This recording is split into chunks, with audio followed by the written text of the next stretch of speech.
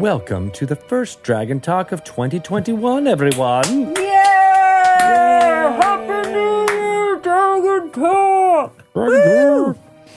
So excited to be back here. Aren't you, Shelley? Yes! Happy New Year, Greg! Happy New Year! 2021! It's fantastic. I am Greg Tito, in case you had forgotten, and this is Shelley Moo.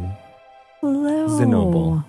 Moo Zenoble. You know, it's funny. I signed up for some email list, and I must have put in my username as like Shelley Moo, and they think Moo is my name. Oh. And I keep getting emails from them, and they're like, hey, Moo, check out these deals we think you might like. And I'm not going to correct them because I kind of love it. It's nice to get, called your nickname sometimes by marketing emails. Everyone loves that. And now I'll know if they sell my name anywhere, if other people start calling me, hey, Moo. Oh, that's a good thing to, right? You can kind of trace it like patient zero. I like that. Yes, exactly. Contact tracing at its finest. Did you have a good break, Shelley? I did. Let's just say, yes. It was a nice break. It was good. Yeah. And you? There's How so about much you? subtext in there. Yeah. It was a good break as well for me. It went so fast, though. That's the thing. You're like, oh, I've got 3 weeks. It'll be like so long, and it was like I'm gonna play. I thought I was gonna play tons of more games. Oh. But I did get to play some D&D with my girls. That was super fun. That's good. Yeah, I've been doing like little mini sessions. I call them because they're only like half hour or 45 minutes. Oh, that's perfect. Edna, as she was playing through some Frost Maiden. We were playing Rime of the Frost Maiden. And the structure of that is so great because you can just do like, we'll just go to this town, do this quest, and go to this town and do this quest. And we were doing little bite-sized, sessions along the way. Fiona joined us for one session, and she was playing a rogue, and she immediately started to steal from her sister. Oh, no. That's very Fiona. I like it. It's on brand. It was very on brand. And then I tried to steer it back by having her criminal contact give the stuff that she stole. Edna's playing a wizard. She stole the staff and spell book of her sister. Okay. And I had her criminal contact bring it back to Edna so that she could go on with the adventure with the tools of a wizard. And the guy's like, you can get a lot more if you play along for a little while to Fiona's character who was playing a thief. And she immediately was like, Dad ruined it. Dad ruined my story because he gave it back. And I'm like, oh my God. You really just couldn't take the hint, could you? She doesn't get the whole like playing as a party, like the cooperative element? I think she gets it. She just doesn't want to do it. She just rejected it. Exactly. So it'll be a learning process. We're starting up doing something with some of my nieces playing. They've told me they play D&D, so we're going to start playing. They're older. They're like in their 20s. So really? Yeah. Well, that'll be fun. Yeah. We'll see if having the adult peer pressure will help, get the group going. Yeah. I mean, Edna's very patient, but I imagine that there's only so much of that a party would tolerate with a party member who's constantly out to get them before, like, they just leave you. Exactly. Yeah. You get the gist. But we are excited about our episode today for Dragon Talk. We talked to Tony DiTerlizzi, an amazing artist and writer at the end of last year. So some of our references might be a little bit off as we were talking through it. But I don't think we did anything, dated as we were talking. Did you? No, I feel like this is a timeless interview. Tony, because of his wonderful books that will remain probably classics in kids' libraries for years and years and years and years to come. Yeah. So those of you listening might know him best from his Spiderwick Chronicles, the short story, children's stories that are quite awesome. But new D&D fans will know him as the artist behind the Planescape setting in the mid-90s. At what was TSR at the time. And he's got lots of great stories about that time, what it was like working on that project.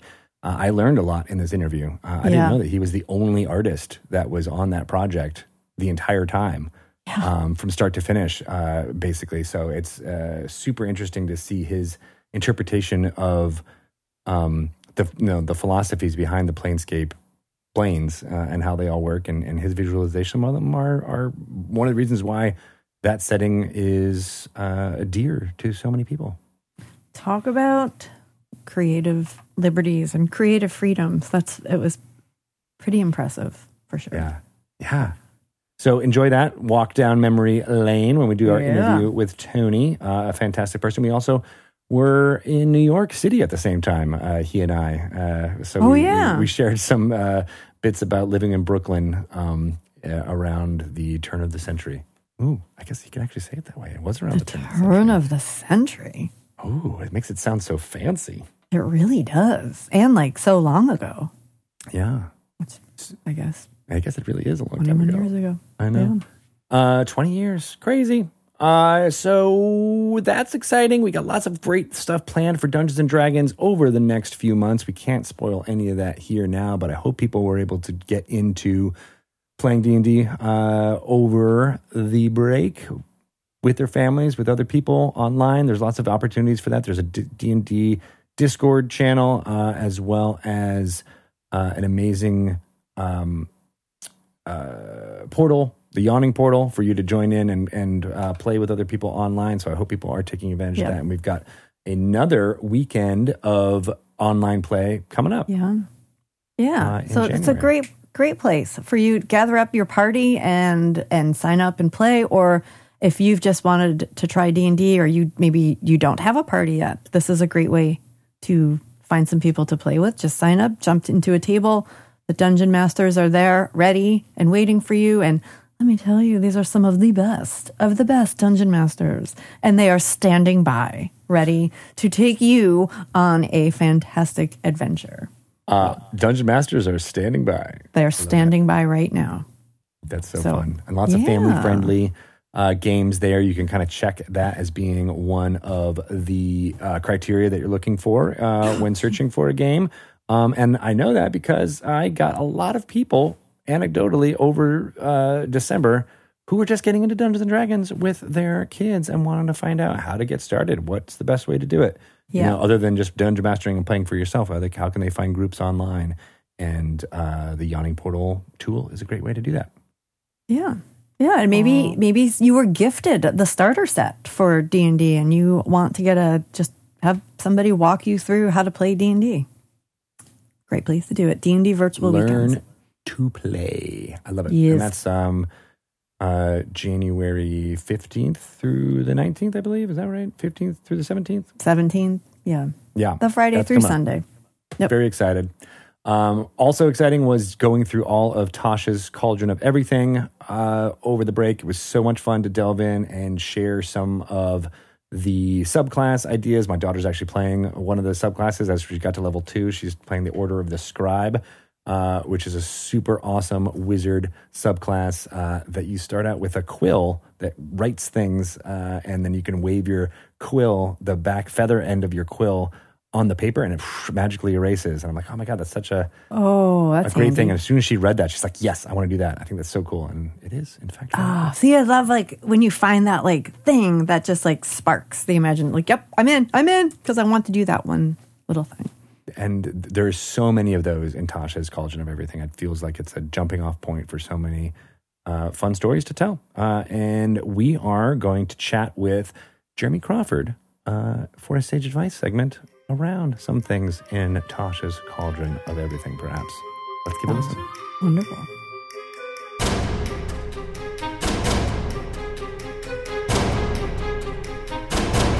Welcome to another segment of Sage Advice, where we speak to Jeremy Crawford about all the fun things about rules within Dungeons & Dragons, as well as some design philosophy about it. Hi, Jeremy. How you doing? Hi, I'm doing well. Great to see you, Greg. Great to see you, too. This is our first recording of 2021, and it's very exciting.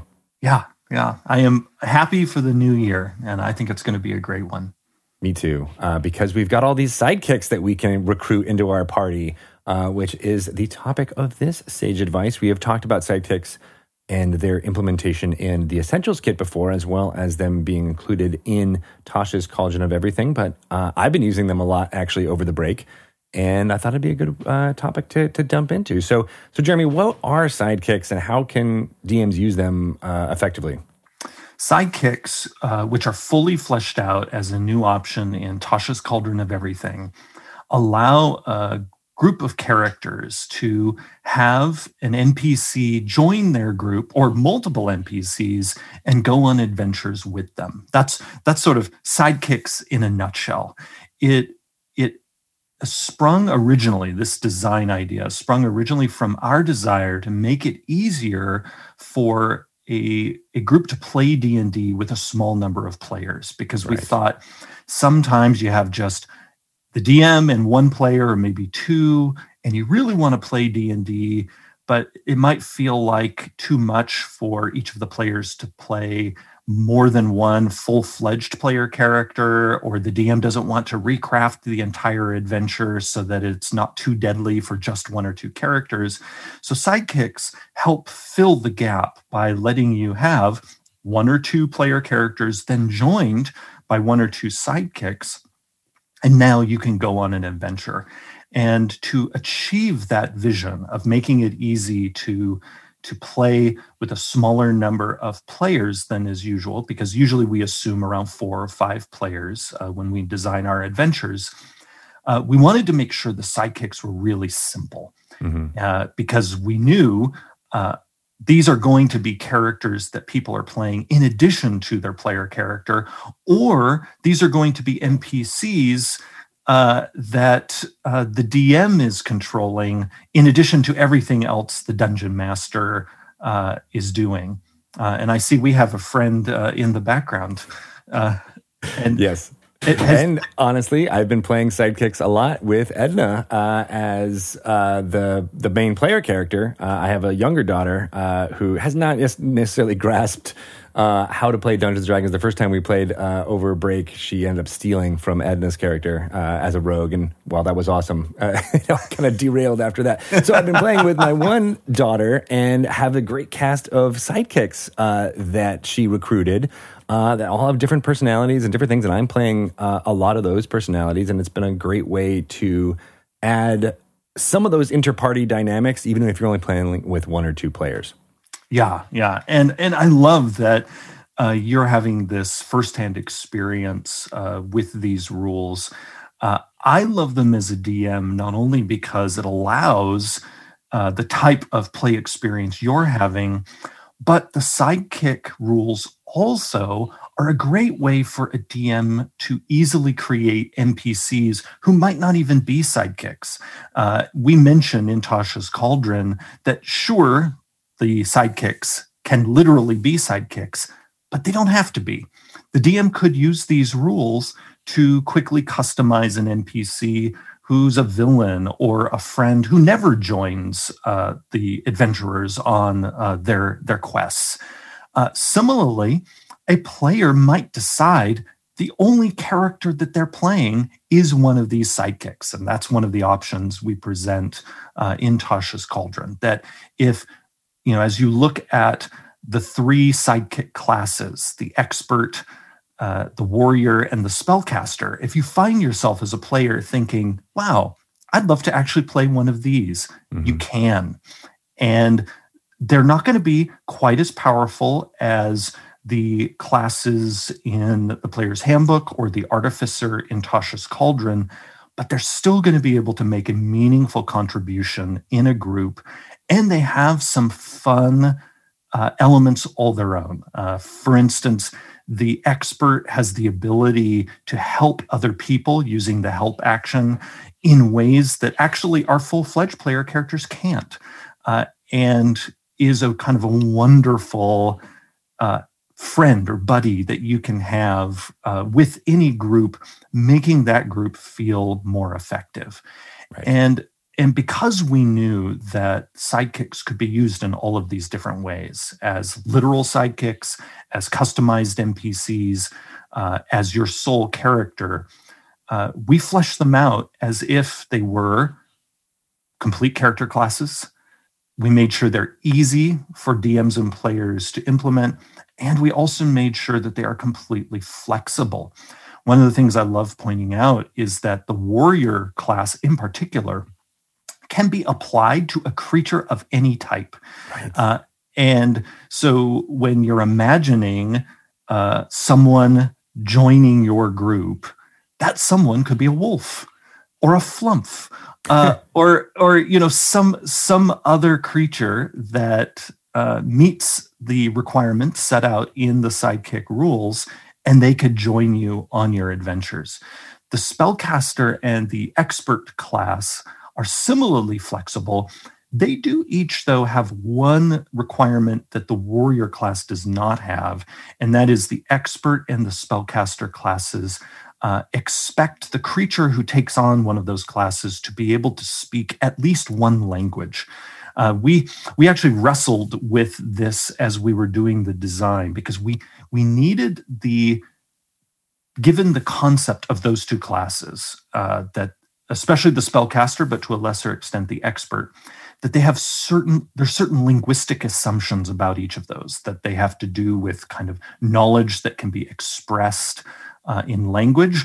That language, by the way, doesn't necessarily need to be spoken. In the rules, we say able to speak one language, but speaking in D&D can include telepathy. You might be speaking mentally. So there are creatures in the game that might not have a verbal language listed in their stat block, but they have telepathy listed. They qualify for the expert and the spellcaster. Because was the language requirement a way to also be like an intelligence gauge as well? Yes. So, and that's your question is very insightful, because our early drafts of these rules instead had an intelligence minimum.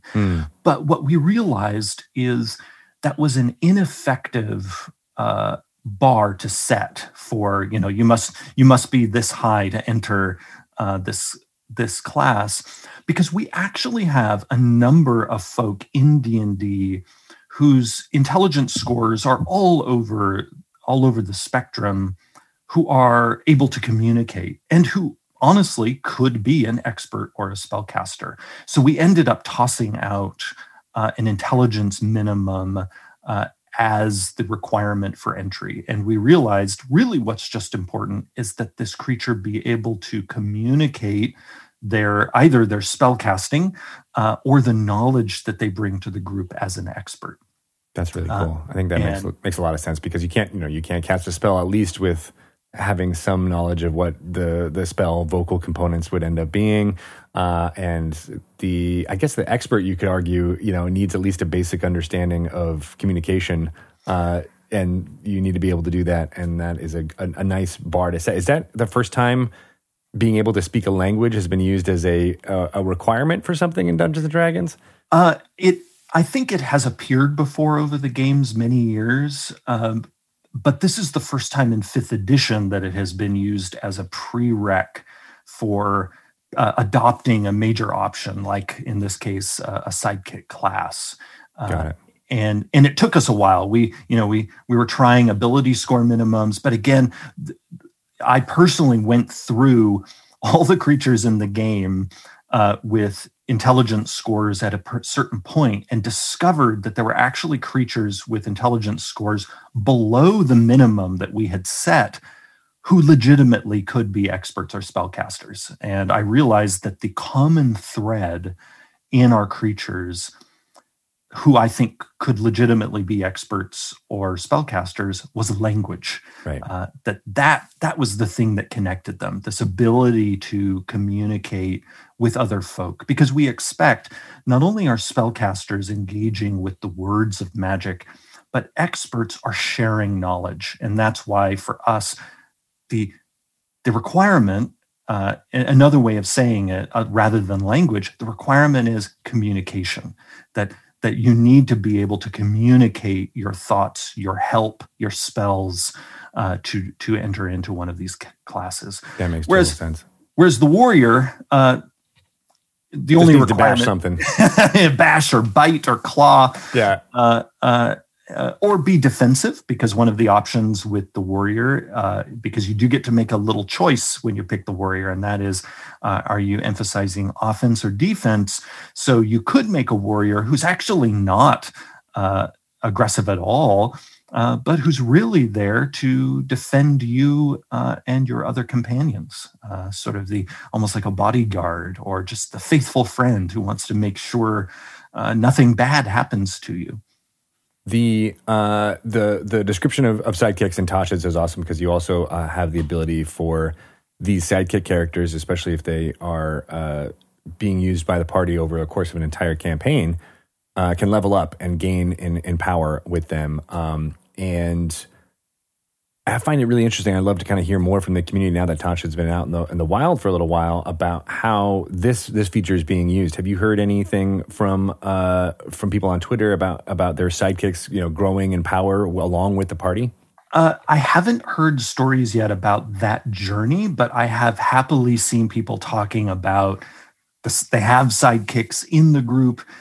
People have asked me about the language requirement of the expert. I think partly because people are eager to have all sorts of different creatures end up as sidekicks, because we know people love essentially making friends, gaining companions over the course of their D&D adventures.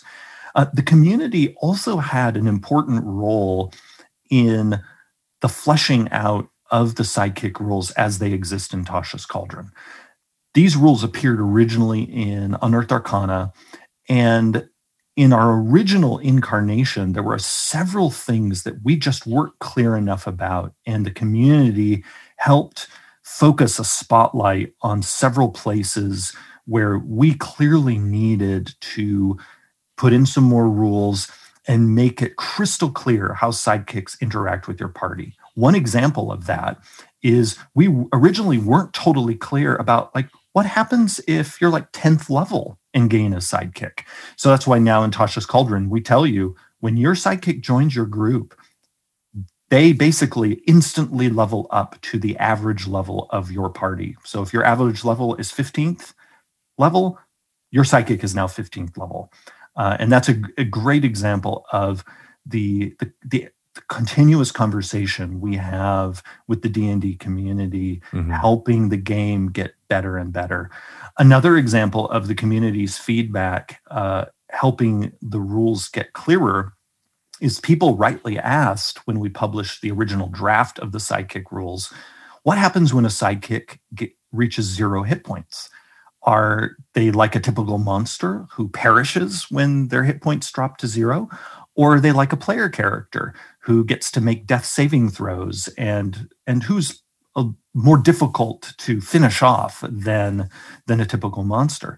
And so that's why in the rules now in Tasha's Cauldron, we're crystal clear about the fact, no, sidekicks are intended like any player character or important NPC to make death saving throws when they reach 0, because we know these are your buddies. We don't want them winking out of existence too easily. They, like the other important characters in the story, get a chance to hang on for dear life and adventure another day.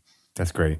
What I like about the sidekick rules in Tasha's is that they even more effectively set sidekicks up to be not necessarily replacements, but like the spiritual successor to henchmen in how you played first edition Dungeons and Dragons or second edition. There was almost assumed by the design that you would have not just a party of 4 or 5 player characters, but then their retinue of people with them from the thief, level 1 thief that you put forward in the dungeon to make sure that they sprung all the traps or disarmed them if they were able to, and sidekicks kind of fit that meld of I want more options of what to do, not necessarily to put everybody in harm's way, and also have that, you can almost have like a mentor-mentee relationship with your sidekick and things like that, and it does really well for that.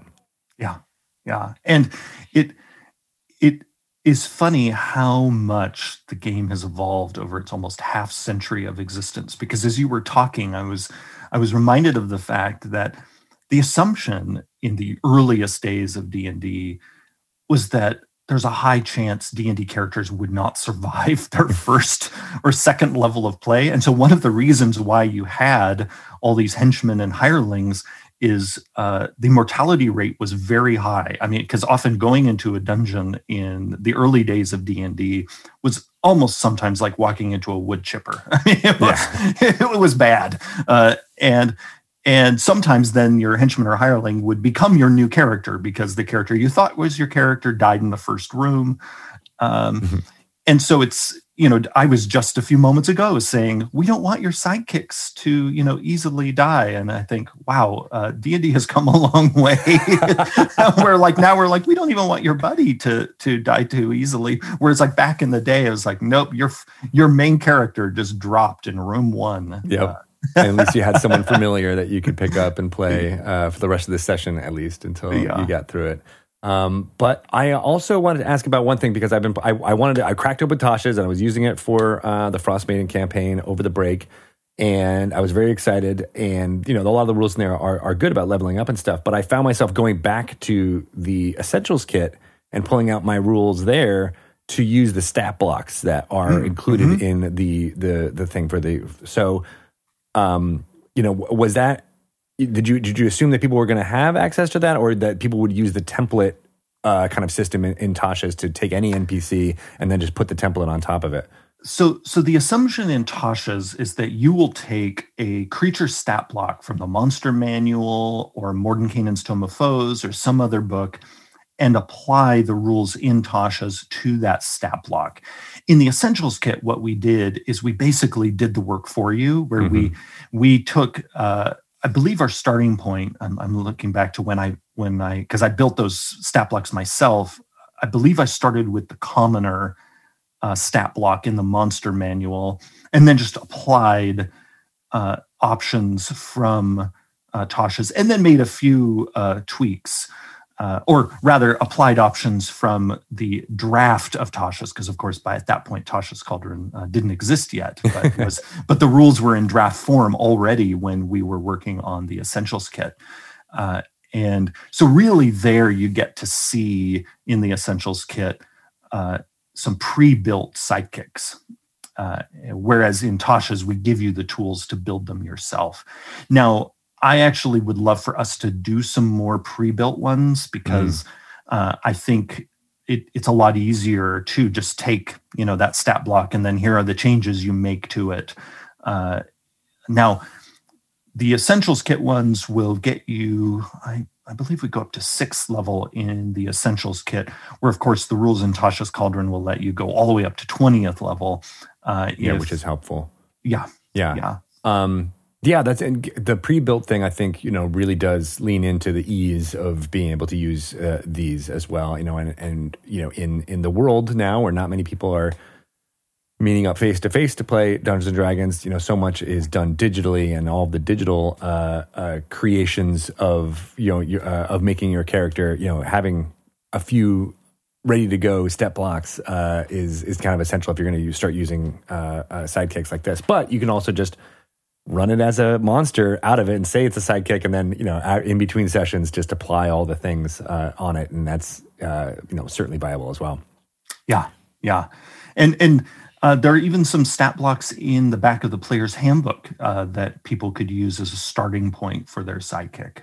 All the beasts and things that are in the back. Yeah, and a number of those creatures at the back of the PH meet the challenge rating requirements that are in the sidekick rules. So players actually, if they have their player's handbook with them at the table, they have baseline stat blocks right there in their player's handbook that they can use as a baseline for their sidekicks. That's a really good point. And and then we talk about the reskinning thing that we've done in a previous stage advice. We're like, okay, this is the wolf stat block, but this is actually Bob the builder that you met in town. Even though he's using a wolf stat block, no one will know. Yeah. As you know, I love reskinning. I heartily encourage people to do it. I know sometimes DMs and players feel like they're cheating when they do that, but you're not at all. This reskinning is sort of one of the core pillars of D&D kit bashing. of like, no, take whatever you like in the game, especially DMs, and change how it looks, how it sounds, how it interacts with the world to suit your story. That is the game working as intended. That is not a cheat. For sure. And I even did that when I was using some of the Essentials Kit cards that have amazing portraits of characters, I believe done by Sean Wood. And and they are very evocative, and they bring forth the character kind of immediately. One of the ones that my daughter latched onto when we were playing, we had three of them, and it was going to be two experts and a spellcaster. And I was like, yeah, you really kind of need, because she was playing a wizard. I was like, it'd be nice to have someone who's there to bash us. So I just ended up taking one of them and turning it into a warrior, even though he's using the portrait of someone else. And, so even that little amount of reskinning did what the sidekicks were designed to do, which is to flesh out that party. Yeah, absolutely. And these rules at the end of the day are here to help DMs and players fill the gaps in their group. And so that reskinning element is crucial. That's a part of it. And by the way, that's also why even in the art for the sidekicks, we purposefully presented some example sidekicks in the imagery that people might not have considered. Like I have the book open in front of me on my desk, and I'm looking at like the Bullywug spellcaster, because I bet a lot of people, it wouldn't have occurred to them to have a Bullywug wandering around, with a little spell book and a pointed hat. And these rules are meant to empower that kind of fun and combinations that people never would have expected. Again, we have, the turtle expert here, or the I love the Furbolg chef who might be journeying with you as a warrior, and their weapon is a frying pan. I really encourage people, not only when they engage with these rules, but really with any of our storytelling, think out of the box.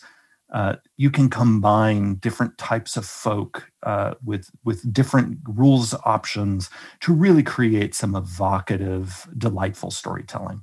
Absolutely. And just to reiterate one thing, well, actually, one question, and then the final thing before we wrap up. You mentioned the chef. Can feats be applied to sidekicks in that way? Because there is that awesome chef feat in Tasha's as well. Yes, I love that you asked about that. Partly because the chef feat we designed pretty late in the Tasha's design process. It was the idea of a designer who's just joined our staff, Tamor Raymond, and it's just a sheer delight. Like you make these treats that are so good that they make your characters more resilient. And the answer to your question, can sidekicks have feats? Yes. If a sidekick, when they get the ability score improvement class feature, if they want to take a feat instead, they absolutely can, just like a player character. So, okay, good. So you can create that chef sidekick. That's awesome. All right, last thing, and you mentioned it early on, but I just kind of want to hammer it home.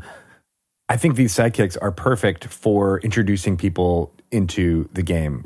I think when you are presented with a full character sheet of a warlock multi-class with a paladin, and a lot of the options, I consistently get this with new players now, are like, where is it? What am I supposed to be doing? What are all the things? And sidekicks provide pretty much most of the basic abilities and things that you would do with your D&D character, without a lot of the extraneous things that can cause confusion. Now, obviously, all players will hopefully elevate to creating those fanciful characters that are in their dreams and in their fantasies. But this is a nice way to give them something right side out of the box and allow them to start playing right away and feel like they are a warrior, a spellcaster, or an expert. Those are very common tropes that are easy to understand for those laymen out there who are getting into Dungeons and Dragons.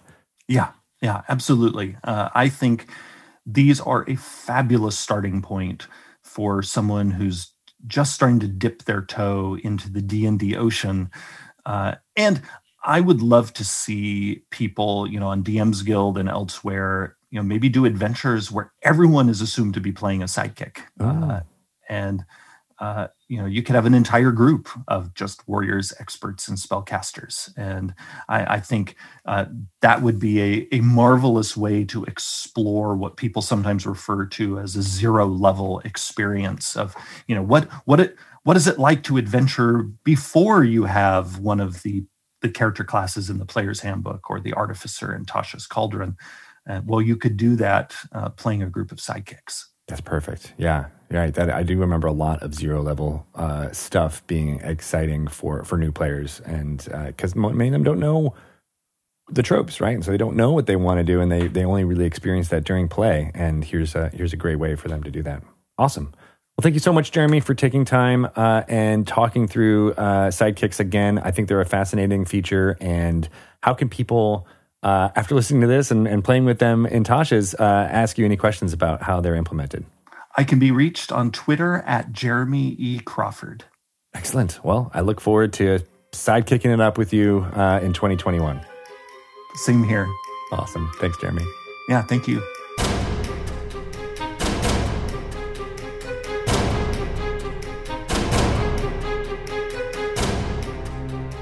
Jeremy Crawford knows how to sidekick it.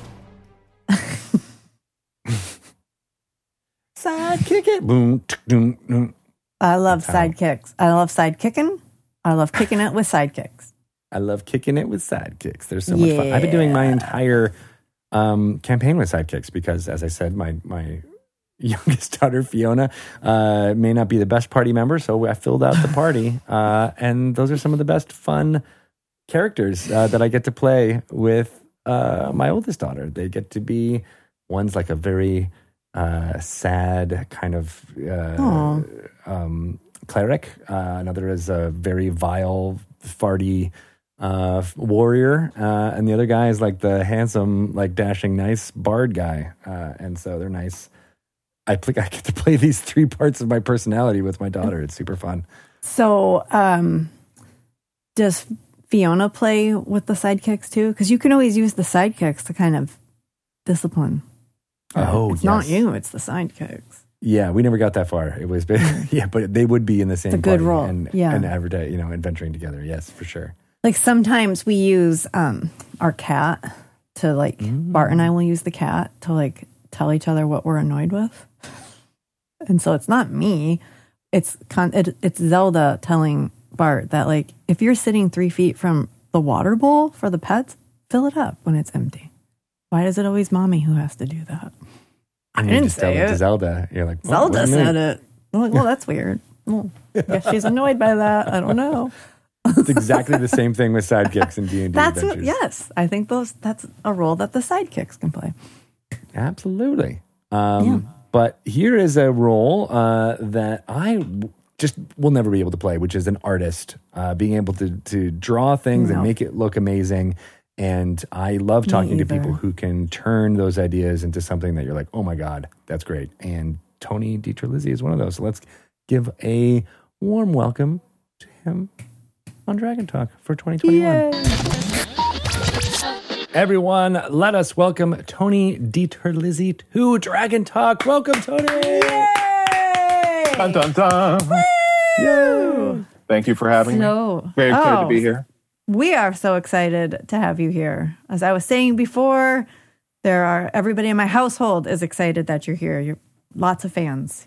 Oh, that's terrific. It's weird. I feel old and lucky when a longtime fan is like, we started with, this old second edition Monster Manual, and then my kids read Spiderwick, and it's pretty amazing. Yeah.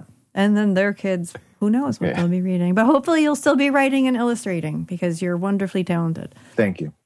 Absolutely. We just read in the house the newest book, Kenny and... Oh, no, wait. We started with Kenny and the Dragon. So I'll show you here. And I asked my son to please write a review. Oh, ooh. I like that. Would you like to hear his review? I absolutely would. He actually finished it yesterday. And I know it's going to be better than any Goodreads review I'd ever get. I mean, you might. I will give you permission if you want to blurb him on the front of your book. But watch out, Publishers Weekly. He we got a new reviewer. Starred Quinn's gives you 5 stars. Yes. Out of 5. And he said, "Oh, I love it. I like the rabbit and how there's all these animals. The night is cool. I like the creation, the world creation, and how the dragon and the rabbit are best friends. I really want to live in this world." Aww. So That's a great sweet. review. Yes. There you go. There it is. That's it. Yeah, I want to live in That's that why I world do it. too. me too. I mean, it is an adorably wonderful story. Kenny being this adorable little rabbit, Thank you. and Graham being the dragon. Thank you. That was, that book came out a while ago. It was during the height of the Spiderwick books. So geez, 10 years ago now. Wow. And the publisher had offered, at the time, they knew I loved all classic kids books like, Alice in Wonderland and Wonderful Wisdom. I love all that stuff. It's such a part of, why I do what I do. And all that stuff's in public domain. So they're like, do you want to do an illustrated version of Alice or Wizard of Oz? And there's a lot of versions of those already out there. If you go to the bookstore, you'll see various, incarnations. But The Reluctant Dragon was just one of those little stories that I just absolutely loved as a kid. And I think it's because now that I'm older, I think because I felt like I was the dragon, the misunderstood monster. Which ties into D&D because I love monsters more than the player characters. I always was like, I feel like I'm like a kobold or a gnoll or a, shambling mound some days. Yeah. Did you So have I feel like, sorry. No, it's all right. Go ahead. I was just going to say, I kind of feel like we jumped in without fully giving you a proper introduction so that people know exactly how. I mean, your resume runs real deep in especially if you're a D&D fan. I mean, you alluded to longtime fans, but they may be very familiar with some of your work from, was it 2nd edition D&D? Yeah. You had to recall that, like, how far back? How far back? Let me Right. do the math here. Yes. Yeah. Yeah. And then, like, not just you've authored so many books, but you're also an illustrator, and you've written some wonderful geeky blog posts that people may have read and found inspiration from. But yeah, I mean, why don't you just, like, in a nutshell, more articulately than I did, just tell us a little bit about your history. Who are you? You're so many things. I want to talk about Spiderwick. I want to talk about the books. I want to talk about illustrations. Well, I'm Tony Dieterlisi. I am a long lifetime Dungeons and Dragons player, and I was fortunate enough to contribute to the game mostly through the 90s. And probably many gamers would know me from the Planescape role-playing game, which I was the primary illustrator for almost 10 years, Wow. which TSR had never really done. And I don't know if they've done it since. It was kind of a crazy experiment. Anyway, and then I went on to illustrate for Magic the Gathering for many years, also in the 90s and early 2000s, all while pursuing a career in children's book writing and illustration. And I've done children's books now for 20 years. And most famous, many people, as we mentioned earlier, probably know me from the Spiderwick Chronicles, which was absolutely inspired by the Monster Manual, if you couldn't figure that out.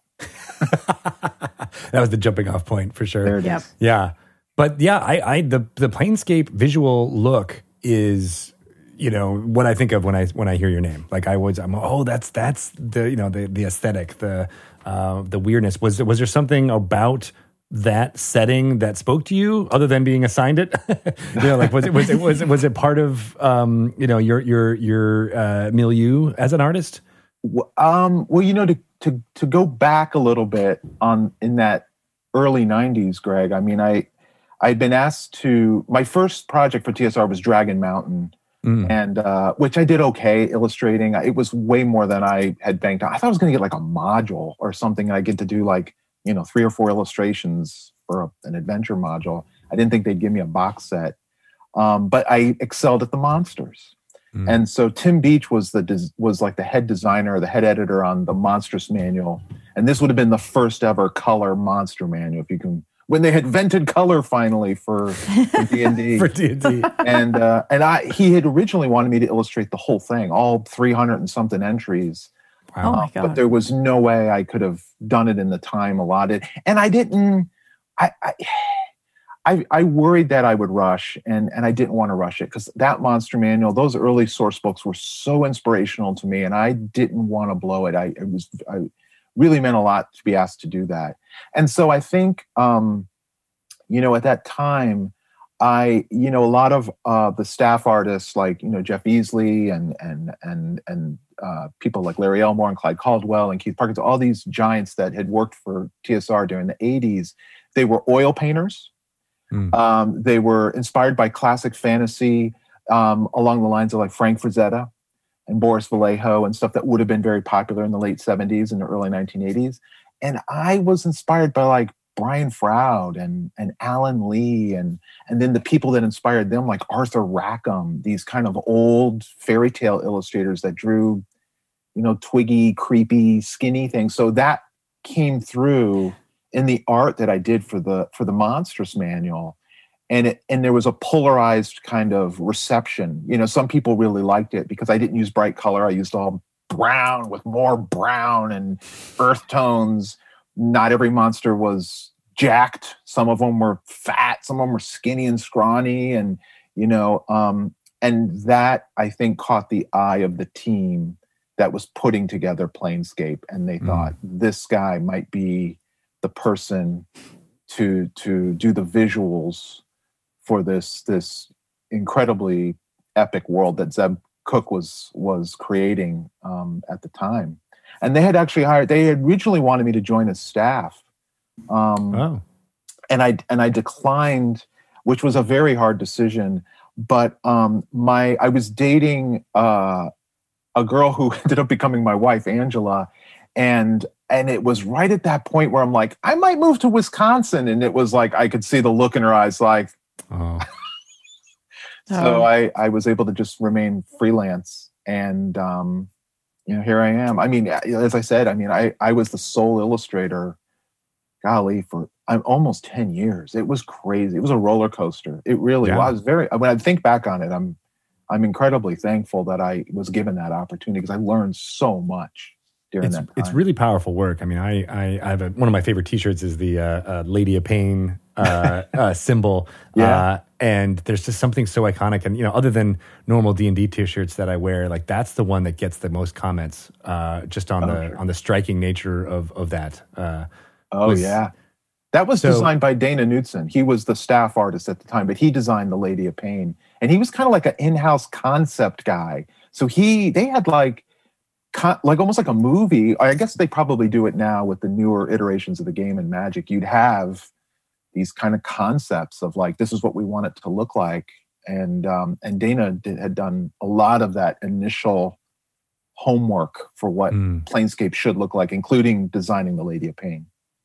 That's awesome. Yeah. And then so talk us through like what it's like having that kind of creative, not control necessarily, but like the visual look, and then being able to iterate on it so that it feels, we're introducing a new character or a new thing, but it needs to feel both familiar and new. And that's got to be, some of the joy I see in watching our art directors now is they bring in new people to do that work. So it's got to be a little bit hard for someone who is, hey, this is my style, but I have to keep it fresh, not only for the audience, but for yourself. Well, I think it started to expand the window of what fantasy art can be. You know what I mean? So I think, there was for many years when you said fantasy art, you thought of, Frank Frazetta airbrushed on the side of a custom van. Like, oh yeah, I know what that is. It's Conan with no shirt on, with a giant axe and a naked girl wrapped around his legs.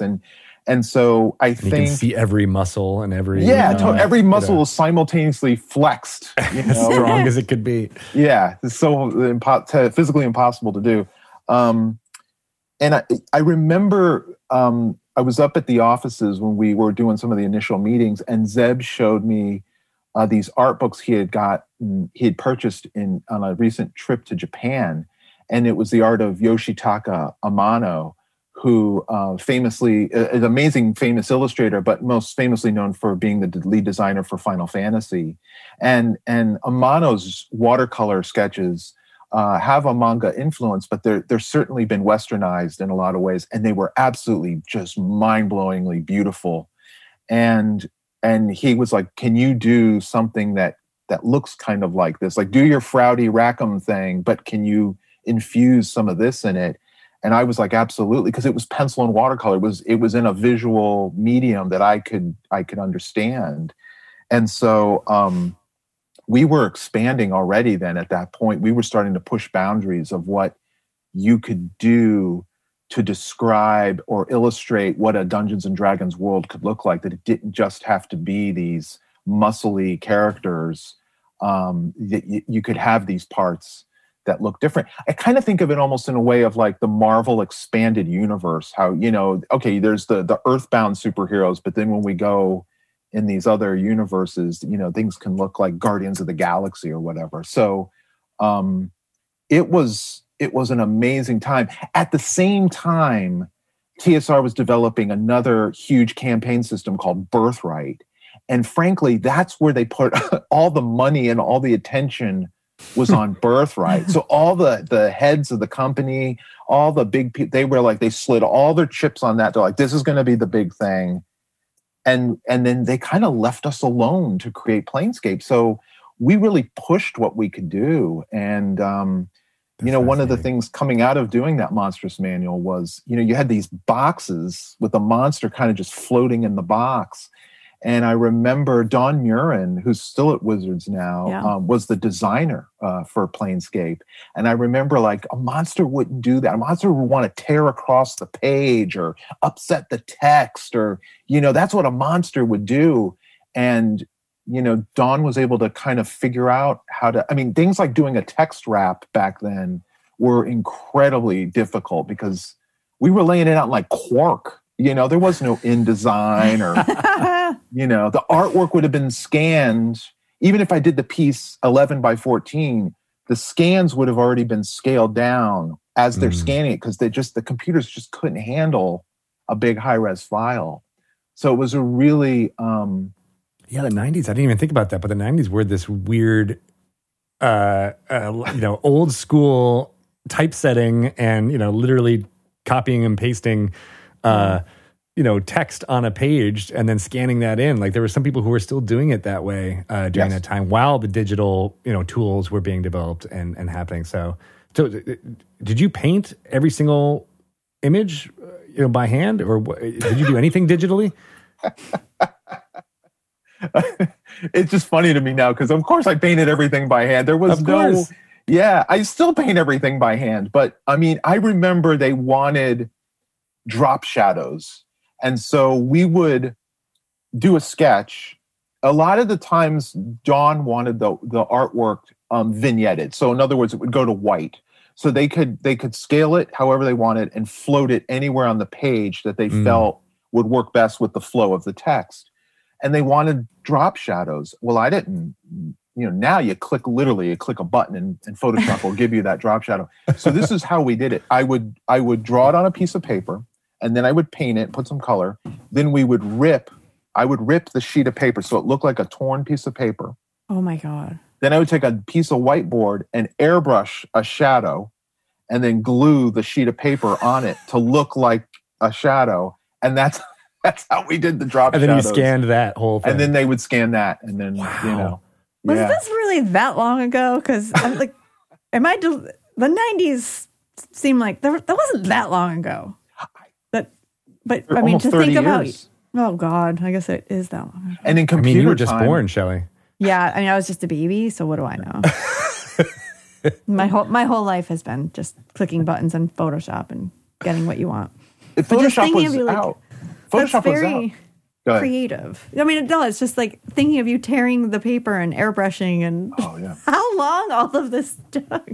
Oh, it took. And then I remember we had a fire one, and they were like, "Oh, it'd be cool if the edges were burned because it was like a fire imp or something. Oh, So I yeah. did the whole drawing, and I take a lighter, and the thing just goes woof. I had to do it over again. It was hilarious. No. And I'm like, okay, maybe I should burn the edges first and then draw it. How long would it take you to do one piece of art with or without a drop shadow? Okay, so when we first year was 1994 when we first started doing Planescape like full tilt. That was the campaign setting, the monster book, and I think Planes of Chaos. So 2 box sets and a monster book. So when I finally got hired, I was like, well, who else is contributing? And they're like, it's just you. And I'm like, you mean like the entire, like there's 4 books in this campaign setting, and there's another they're like, yeah, it's just going to be you. We just want you to set the look. And I'm like, okay. So we looked at the schedule, and I said to them, there's only one way I can do this. I'm going to just go to final art, and I'm just going to send you guys finished art to keep, because the deadline, they had already had their printing deadlines and their release deadlines, but something happened on the development end that delayed the start. So there was a weird thing in like 93 where they didn't give me any work. And I went from like feast to famine because they were feeding me steady work. And I was out of art school, so I now had an apartment. I'm paying off student loans. I'm like, this is great. I'm a Dungeons and Dragons illustrator making a living. And then all of a sudden it just stopped. Oh. And the art director, Peggy Cooper, was like, we're holding you for a special project. And I don't know how long it's going to be, but it's going to be a little while before we give you any work. Oh my God. So because they didn't want me tied up on something else when I started. Anyway, that went on almost until the end of the year. I want to say right before right around this time of the year, I flew up to meet with them for Planescape. But these other deadlines they were unmovable, which meant we'd lost a lot of time, which would have been sketching and approval of the sketching and revising of the sketching. So I said, the only way we're going to make our deadline is if I just go to final art. And if you guys don't like the art, just send it back and I'll just redo it. And they didn't send any of it back. I just went nuts, guys. Wow. It was like the wings were grown. They opened up the cage and I just went bonkers. Well, it sounds like that might have had to do with, the concentration on Birthright and, all the focus being on that and them just being like, all right, well, we hired the right person. Let's just trust their visual look. And that's a big leap of faith. That is a huge leap of faith, especially when I think back on it now. Because you had huge teams. So it wasn't like this was a cheap endeavor. I mean, there was a lot of key people involved on this project. And they were at the same time winding down things like Spelljammer and Dark Sun. I think those had kind of run their course at the time. Mm-hmm. So I think they were, looking to do a new campaign. And, we got, everyone loved it.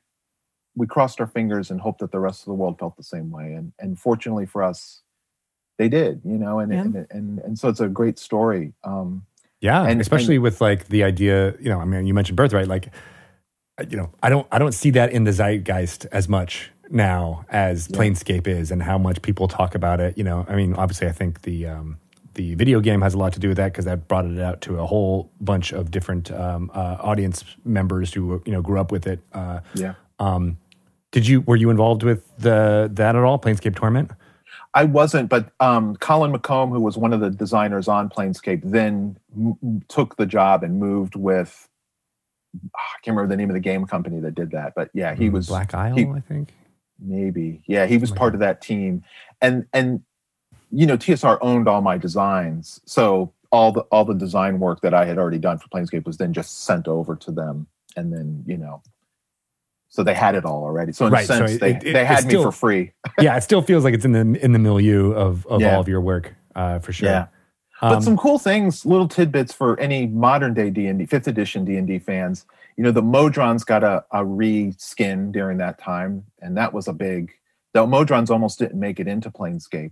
And Zeb had called me one afternoon and asked if I knew what they were. And I said, I vaguely remember the weird, I'm like, the shape people, the little weird the triangle dudes. And he's like, yeah. And he's like, did you ever play them? Did you ever? I'm like, I don't know nothing about them. So he's like, read the entry and see what you think. So I read the entry and I'm like, this is amazing. The whole thing, how they ascend to Primus and everything. So for some reason, I immediately thought of the Wizard of Oz, and not really the Tin Man, but more like TikTok from the second book, Ozma of Oz, and some of the other books. Yeah. And so I drew a monodrone like TikTok, and I faxed it back to Zeb, and he called me back and was like, "We're putting Modrons in Planescape," and that was a huge thing. And I'm delighted when I see that the design is essentially the same kind of steampunky design that we came up with 30 years ago. The other one that was huge was Tieflings.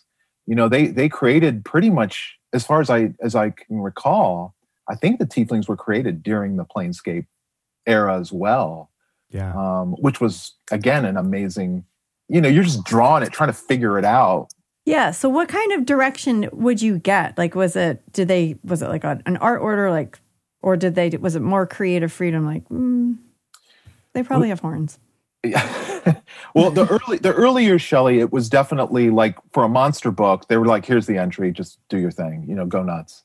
And so I would always try to be loyal, because I grew up on all the original first edition and basic books. So I tried to be very reverential to those books, but try to draw it in a way that I thought modern day gamers would like it. But with regard to the Tiefling, I remember the thing that was tricky at the time for me to kind of get my head around was they were like, you know, it was described to me they have fiend blood in their ancestry, but they're not alu fiends. Like, it was very like, you know, it was more watered down, I guess. And so they were like, it can manifest in a variety of forms. They could have horns, they could have cloven hooves, they could have a tail, they could have wings. You know, they're primarily the descendants of succubi and incubi at the time. This is what I remember. Mm-hmm. So, you know, I often drew them scantily clad. That was the only way I could think of to kind of visually interpret, you know, I'm the granddaughter of a succubus, you know, or the grandson of a succubus. And then I would, you know, I randomize. Sometimes I would do them, you know, hairless. You know, some designers had like, can you make it look like this? I really want, and we really tried to push that variety in the design, so that they really, you didn't know what they were going to look like, which was a lot of fun. I mean, I loved that. I know now they're traditionally kind of, they have the horns and the red. I think a lot of times they're a little more like devil people now. Or yeah. There is. I think the idea of variety in there, but traditionally folks usually tend to go with colored skin and, you know, whether it's purple or blue or red, and the horns. Yeah, you're right. Yeah. Well, you've mentioned this a couple of times, and I want to kind of go back to it because it's something that's fascinating. How you identify with the monsters. You know, that you're good at drawing them, but you know, you said back when we started that, you know, that is the identity that you identify with the most. Why is that? You know, what was it like when you started playing Dungeons and Dragons? Was it something in that monster manual, you know, from the 70s that spoke to you? And then is that why? What do you think? You know, I probably started playing in 81, 82, right at the rise, as it was becoming incredibly popular. I would have been 11, 12 years old. I would have been in middle school. The worst time of your life. Yeah, you know, for everybody. Speaking of monsters. Right? Yeah. And you know, it was in my school. I grew up in South Florida, and so in my school, what? I wanted to. It's number one on my notes. I can't believe I forgot to mention that. Sorry. Jupiter, Florida. Jupiter, Florida. I have a very strong connection to Jupiter, Florida. Do you? Oh wait, do tell. I want to hear. Were you going to say home of Burt Reynolds? I was going to say home of Burt Reynolds. That's always the thing everybody says. Anytime you meet anybody. It's also the home of my dad right now, because he's a snowbird. Okay. So we've been going to Jupiter, Florida for years, like 30 years or so. Get out. I swear to God. Every spring break and Christmas. Actually, I should be going there in a couple of weeks, but can't. But yeah, we've had every, at least once or twice a year, I go to Jupiter for the past 30 years. Oh my God. Well, we have to. I know it well. We summer down there now because we've got so much family down there, and you know, our daughter's in school, so we can only go in the summer. Sometimes we go over the holiday break, but like you, we're stuck here. Yeah. But yeah, I mean, so a bunch of that Planescape stuff was done all down in Jupiter. I have to look at Jupiter with fresh new eyes now. Yeah. I know. And now you know why all the tieflings are scantily clad. 'Cause Yes, I'm going I mean, to the beach and everyone's running around in their bathing suits all day. too hot. Go for what? Too Yeah. hot for chainmail. Yeah. Too hot Well, for maybe not chainmail. chainmail. Definitely not chainmail. It breathes really well. It does. It does. Yes. Oh, that's so funny. You know, but also, you know, having grown up in Florida, you know, it was, and in Jupiter, you know, you've got a lot of beach bums. You've got a big sport. A lot of people love sports. You got a lot of rednecks. And then you've got a guy, you know, an art twerp who, you know, I love drawing mythical creatures and I love reading fairy tale. No. You're out. You're out of here. You're walking around middle school with a giant target on your back. And so, you know, D&D was, like I said, was very popular, but it was like a fad, I want to say, more for like a year or two. And then it kind of, you know, gave way to Rubik's Cubes and MTV and whatever the next thing that everyone got excited about. But I still kept playing because and for me personally, and I've talked about this a couple times, we were talking earlier about a reluctant reader. I was absolutely I don't know if I was a reluctant reader, but I'm a visual learner. Mm-hmm. So reading books at that transitionary period where you're going from books that are heavily illustrated to books with no illustrations, I was immediately like turned off. Like, I'm like, I don't want to read this because I'm having problems understanding it. Yeah. And I need pictures. So I read a lot of comic books, which you can't do a book report on that. But man, I tore through those D&D rule books and every module I could get my hands on, and Dragon magazine and Dungeon magazine. And that led to, you know, reading Tolkien, reading, you know, Elric and Edgar Rice Burroughs and, you know, on and on. So it was a huge, you know, player in me becoming a lifelong reader. But but back to your question about feeling like a monster, I just felt misunderstood, Greg. I mean, I felt like I'm not a wizard. I'm not a fighter. I'm not a thief. I'm none of those things. Those things are cool. I'm I'm an Udyug. You know, I'm the garbage slime. monster underneath the city. I'm the trash heap from Fraggle Rock. You know, that's how I felt. Marjorie, I love the trash she was heap. my favorite. Yeah, that's always when I think of the Udyug. I'm always like, I want a soul singing Udyug. I need to do that for our campaign. Oh my God, got all great. this attitude and. So, are you a dungeon master then, or a player? Yeah, Okay. We've had a group that we've played off and on for forever, and then actively. My daughter's 13 now, and so we've had an ongoing campaign now. I want to say maybe 3 years. And I wanted to run her through modules that I experienced at her age, so that we could have that. So we can talk about the Keep on the Borderlands together. Like we can both have that experience. And Scott Fisher, who's a big contributor to Dungeons & Dragons over the years, is in our group. And he's actually taken over he did this year for part of the year. And now we haven't had a chance to play. But he's been running the game now, which has been great, so I can play and annoy everybody with my bad pirate voice. It's part of the game. You got to do it. That's adorable, trying to find something that you and your daughter can experience together. I mean, it's a smaller comparison, but Star Trek: The Next Generation came out when I was 9, and my daughter's 9 now. So I was like, we're going back and watching those old episodes, and there's something just really great about me being transported into my youth, but then also her, taking a cue from things that were formative for me back then. That reverb as a parent, and that, like, oh my gosh, I was this little when when she was 7, we're watching Star Wars. This is how old I was when I saw Star Wars. We're gonna watch it, and then I'm like, I was this little, and then I'm like, now I'm old and I'm watching it. the tears has come. Tears, always tears. Sounds like my son's gonna have to start reading some Sweet Valley High. Nice. So we can have that connection. Some Babysitter's Club. Babysitter's Club's back on Netflix. It is. It's really good. I didn't watch that. I think I'm too old for Babysitter's Club. He's going to have to read Jackie Collins and Sweet Valley High. Flowers in the Attic. Yes. Oh my God. VC Andrews. Wow. There you go. I loved that. Yeah. Definitely. That's good.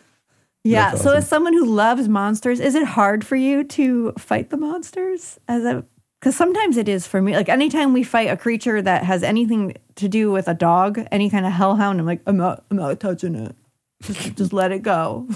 Yes, and we were that was how I was with kobolds when I was younger, and that's how my daughter is with kobolds now. Because we have two small rescue dogs, and they're essentially kobolds. They steal, they pilfer, they hide, they're mischievous. They set mechanical traps.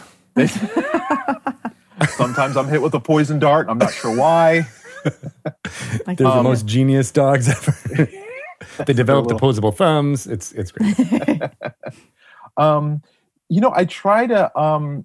We've definitely done some. If it's a very animal type, like an owl bear or something, I just play it like a bear, like it's just doing what it does. Right. And then when we've done humanoids, I try to play them like from their point of view. They're right. Like you're the scourge. You're the one who.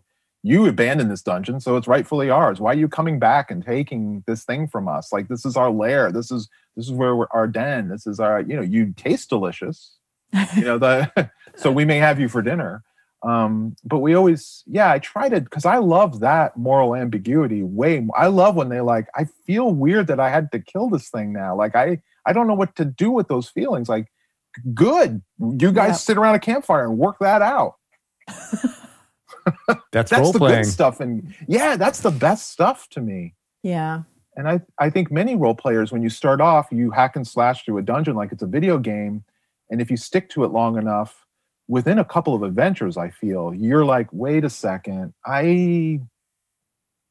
is there another way we can do this without just killing everything? And that's where it gets really good for me. At least, my experience is shown.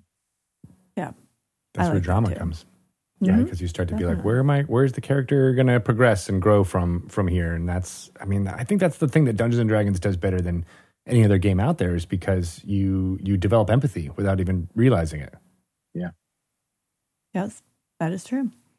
What are your particular favorite monsters, either to drop in a game as a dungeon master, or to come up against as a player, or even just to illustrate? Oh, wow, that's a great question. I love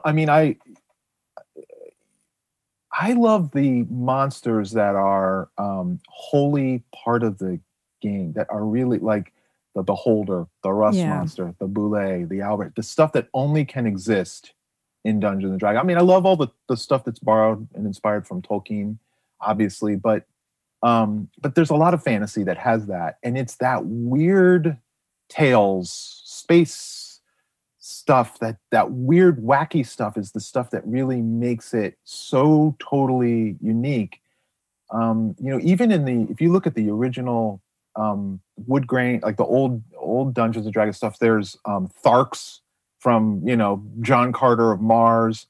There's time travelers in it. Like, I love that they had that kind of vivid, rich imagination, just pouring it all into the same landscape and part of. This is what you could potentially encounter. That's why I loved Expedition to the Barrier Peaks when I was a kid, because I was just like, there's a spaceship in the middle of this hamlet. You know what I mean? Like, that is so cool. I love all that too. Yeah. I love all that stuff. When someone in a D&D game and described to me it looks like a bent wand that when you hold it and you pull a lever, it shoots fireballs. And I'm like, what is this thing that you're describing? And then it just, you're talking about it like a laser pistol. Like, blues blow my mind. Yes, that's awesome. Still, to this day, my mind is blown. I can't even say the word blown. Of course, you're like, so I look down the barrel of it, and what happens when I squeeze it now? That was the thing with Expedition, was that you didn't know what was a laser gun. You didn't know one was like pesticide or something, and you thought, this is I've got the pumping air, like laser rifle, and it just squirted like, DDT out of it, It was great. So good stuff. And, it's interesting that I think back on Tomb of Horrors and that one, they had those they were very richly illustrated. And again, favorite modules, I think, because of that, where the art just had such an important role in the adventure. You could just, as a dungeon master, you could just show them the illustration. As a player, you could, look at it and study it. And I think that absolutely would have been influential on my later contributions to the game. Yeah, absolutely. The different philosophical kind of ideas that are in Planescape, I think really coalesce around the artwork of it, right? So how did you approach, illustrating things that were from the plane of dust versus the plane of, from Sigil or things like that? Like how did you think about portraying those different things in such a way so that you didn't necessarily even have to read the text? You could be like, oh, that creature is from that plane and that creature is from that plane. It wasn't always easy, and some things were easier than others. I mean, Mechanus, you kind of are, okay, it's got gears and cogs and always geometric shapes and stuff like that. When we did, I can't remember what they called Hell, but it Beator. I looked at Hieronymus Bosch. We just were like, we're going to just make it look like, weird bird people crawling on their hands and knees and, weird chimerical demon things. When we thought of like the plane of dust, I mean, honestly, I just thought of like goths, like The Cure, like let's give them just big gothy hair and washed out robes and stuff like that. Sigil for me was always Mos Eisley. Like it was always just a who's who, like random, like anything goes. You've got a Carillion space pirate and his giant talking dog, and there's a walrus-headed guy, and it's just whatever. You just kind of mix it all up. It was just a big kind of mashup. So we would try, and if I didn't know, I mean, I would call and ask questions. And as the years went on, I became so friendly with a lot of the designers, like Colin McComb and Zeb. And I'm telling you guys a story. I'm remembering this right now. One day. So I'm in Jupiter, Shelley. So I'm still in Jupiter at this point. The phone rings, and I see on the caller ID it says, TSR, but it was an extension I didn't recognize. So I pick up the phone and I go, hello, and they're like, who is this? And I said, it's Tony. Who is this? And I can't place the voice.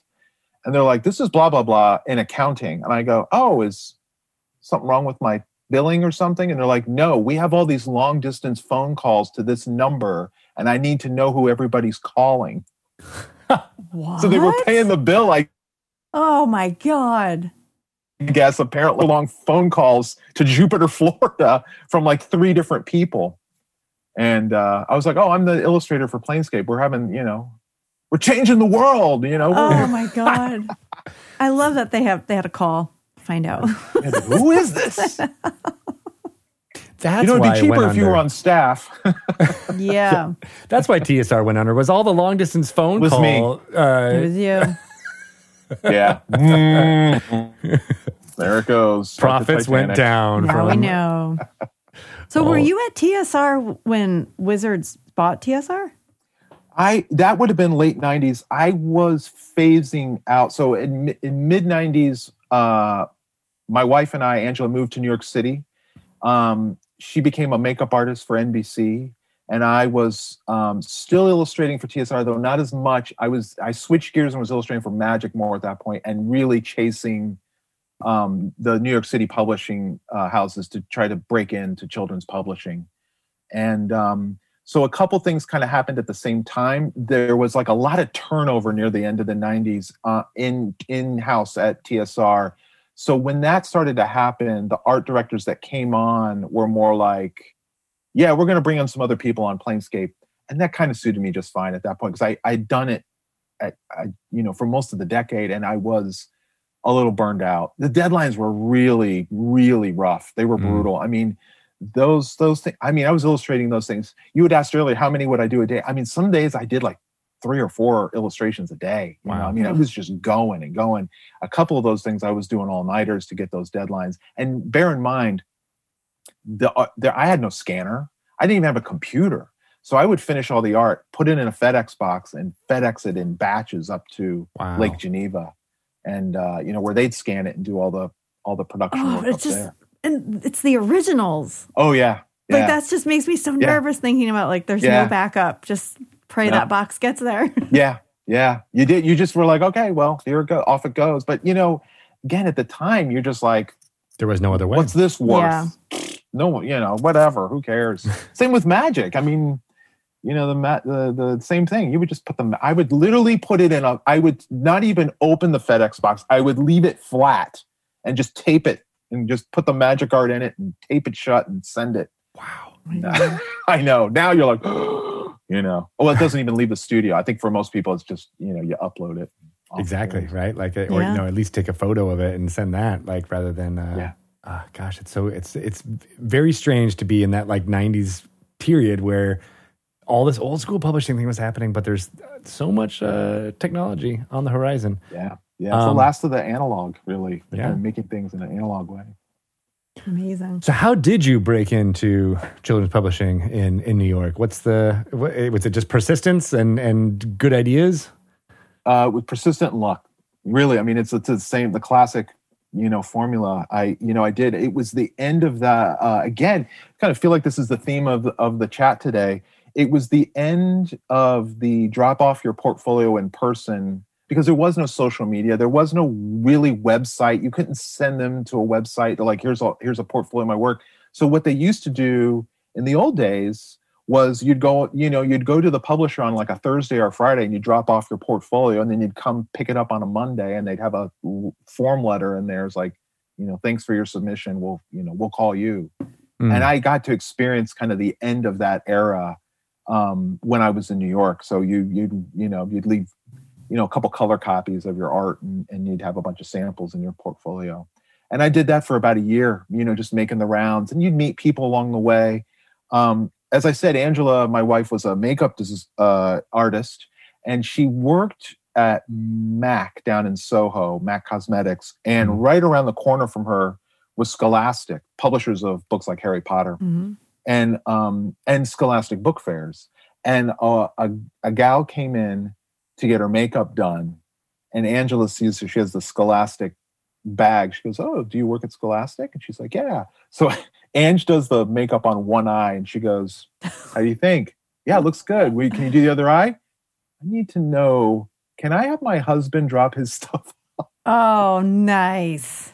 Held her hostage with one eye done. One and eye not done. Yeah, one eye done. Well, because that's a lot of people would be like, "I got to go to a thing. Can I get a thing?" And I'll buy the lipstick and the eyeshadow kind of thing. So she relented and was like, here's my card, whatever. And I came in like the following day, and just, I was very much like, "Hey, listen, I don't want to be a pest here. You look at it. If it's something you think you can do something with, then that's great. And if you can't, I understand. I don't want to be a burden." And she looked, she's like, "Wow, you're really talented. And let me see if I can get somebody in there." And I met an editor named Kevin Lewis, who changed my life. And no one at Scholastic, they weren't that interested in my stories and my art, but Kevin jumped ship and went to Simon & Schuster, and immediately he started publishing my books, and the rest is history. Wow. Oh my God. What year was that? Just out of curiosity. That was late. That was like 98, I want to say, 98, 90, because my first kid's book came out in 2000, so I would have handed in all the art for that in 99. You always hand it in about a year early. Right. And at that point, I don't think I was doing much for Dungeons & Dragons. I did a little bit for third edition because they were ramping up for third edition at that point. But I continued doing Magic cards right up until Spiderwick, because the Magic stuff, I mean, it was less work for more pay. I mean, you're doing essentially one image and you're making more money than you would for Dungeons & Dragons. So I did the Magic cards right into... Oh, the Spiderwick thing's kind of taken off. I don't know if I can do any more for you guys. I wish I could. And so, that was kind of that was it. Once Spiderwick took off, I was gone. Nice. Well, the reason I ask is I moved to New York in 2000. And I lived in Brooklyn. So wait, where did you live? I lived in Williamsburg before it got big. Well, even Park Slope then was on the rise, but it wasn't what it is now. That's for sure. Yeah, that's where we were. So we were in Park really Slope. close. I had a lot of friends there. Yeah. It was hard to get there. Yeah, I had to go basically into Manhattan to get to Park Slope because the G train was a pain in the ass. But yes, it was. I had a lot of fun, going there. And there's I still see like images of like Grand Army Plaza and stuff in movies and stuff. And I'm always like, oh yeah, I love that area. I know where that is. I know where that is. Yeah. Yeah, Oh, that's exactly. great. So what is it about children's books that's appealing to you? Writing stories for kids. I think that that's when I became a reader. I mean, we talked about in middle school, I'm playing Dungeons and Dragons and I'm reading these books in middle school, and they help me become a lifelong reader. So I was probably a little behind what other kids were reading. So I read, Phantom Tollbooth and Wrinkle in Time and things like The Hobbit and stuff. And those types of stories absolutely, shaped me at that age. And I wanted to be part of that community, part of that conversation. I just feel like those stories have such a tremendous impact on a young developing human mind. Yeah. And I just really wanted to be a part of that. It's the stuff that's most meaningful to me when I think back on, when someone's like, give me your top 10 books that you've read and loved. They're all kids' books. There's adult books that I love, but that stuff that, when I read Watership Down, I was like shook. Yes. Like I was just, so, that's what I aspire towards. Yeah. It's got to be very rewarding to talk to kids. Cause you do I assume you do school visits and things like that to see them the way how much do you make questions aside, but to actually see the impact that your work is having on them and how excited they get, about when's the next book coming and how immersed they feel with the characters. And my son wants to live in your world, the world that you created. It's got to feel good. Very validating, Shelley. Yeah. It really is. I mean, and I figure first of all, kids tell it like it is. They're not going to. Yes. They're not going to. I wouldn't have read you the review if it was a bad review. She's like, I read the review for book 1. I didn't read the review for book 2. We're starting book 2 tonight. I will let you know. Oh, hopefully you like it too. That's good.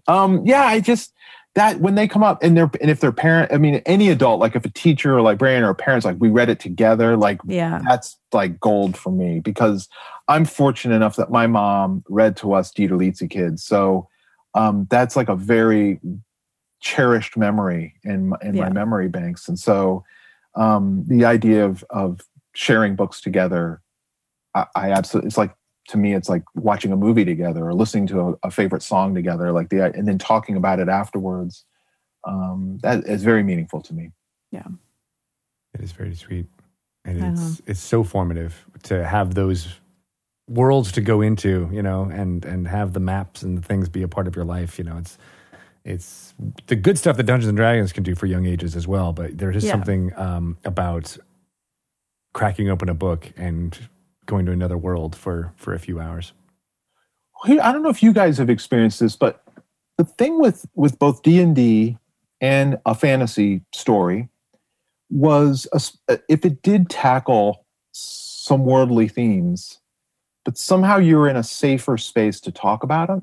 Mm-hmm. You know what I mean? So that happened with me a lot. Like we talked about Watership Down, and I would talk to my mom about it, or Hobbit, and this, that was terrible. What this character did to this character, and then we would kind of talk about it, and then inevitably it would jump out into the real world, and you'd started to see these parallels in the things that were happening in these stories or in a D&D game, and you could start to see these things playing out also in the real world. And I think for some of us, myself included, I like that there's maybe a safe place to talk about some of these types of things and start to process and comprehend these concepts.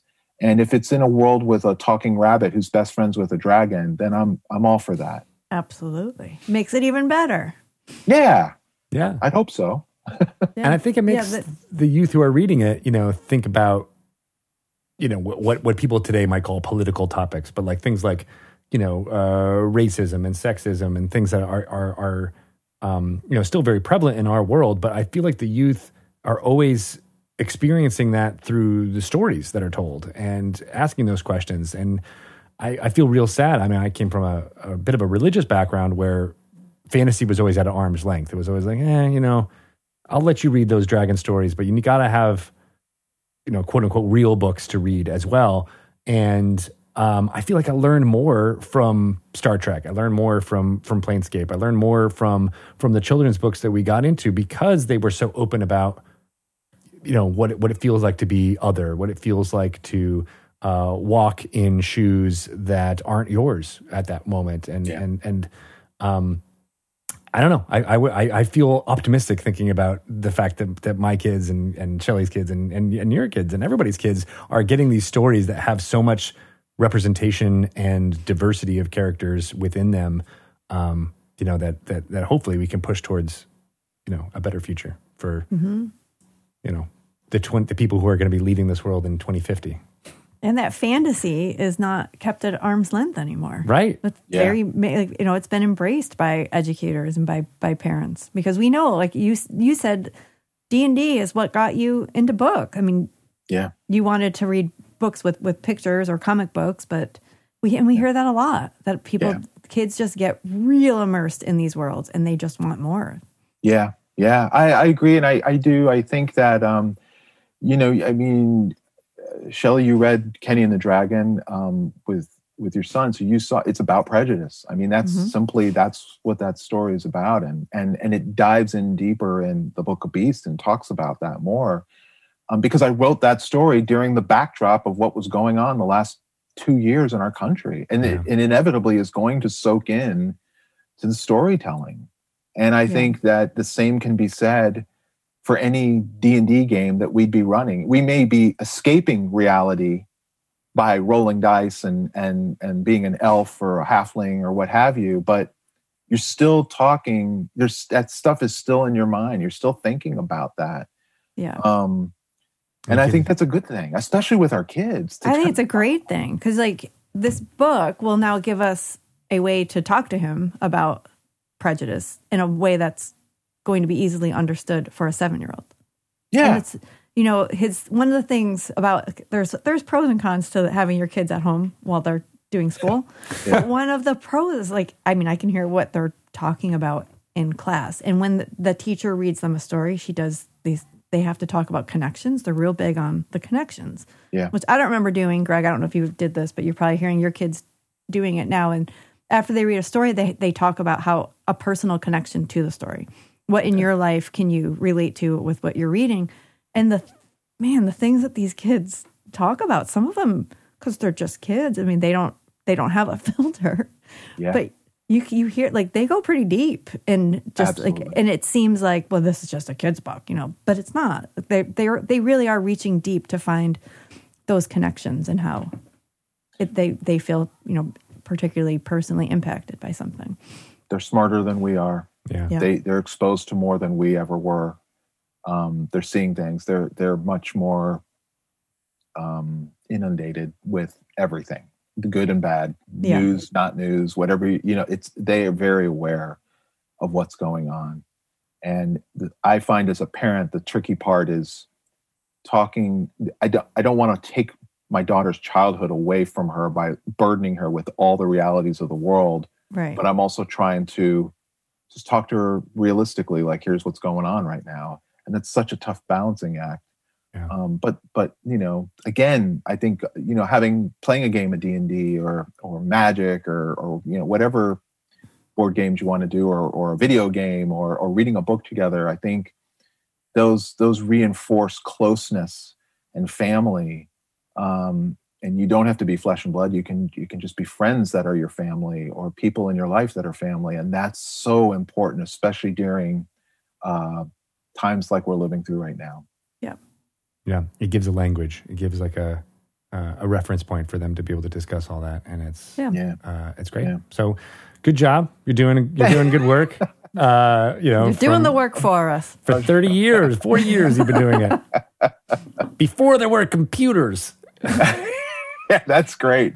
There's an old guy, old D&D guy. Taking out your quill pen. I did use quill pens. I was totally. It was an artistic by choice.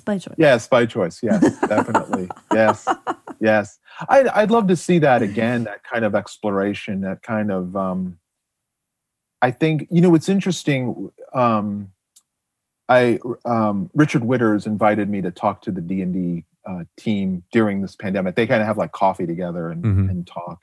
And I was delighted to talk to the team and stuff because we've enjoyed 5th edition greatly. And we just talked about different aspects of the game and stuff. And we were like, the beauty of this game is as far as an artist is concerned, is you can actually make it look like you could do, if you wanted to do an anime manga version, you could make it look like that. If you wanted to do a super realistic version, you could make it like everyone's visualizing it in their own way. And the beauty of it is the game works in any of those versions, which is just so unbelievably amazing to me that you can do that. And I think artistically in the coming years, it would be, I challenged them to be like, find someone unexpected to illustrate D&D. I think would be, sure, it'll be met with some pushback, but I also think that's how you also start to open doors and push the ground. And certainly in describing what is fantasy art now, because I think that is to me more compelling than anything, that a game that for many years would have been viewed, the artwork and the visuals were, below, weren't even considered for so many years, and now has become a shaper of the genre, an influencer of what we think of when we think of fantasy illustration. I think that's incredible. And I think that they can actually use that to really push the boundaries of when we think of an elf or a wizard or an owlbear or a kobold or what have you, what that looks like.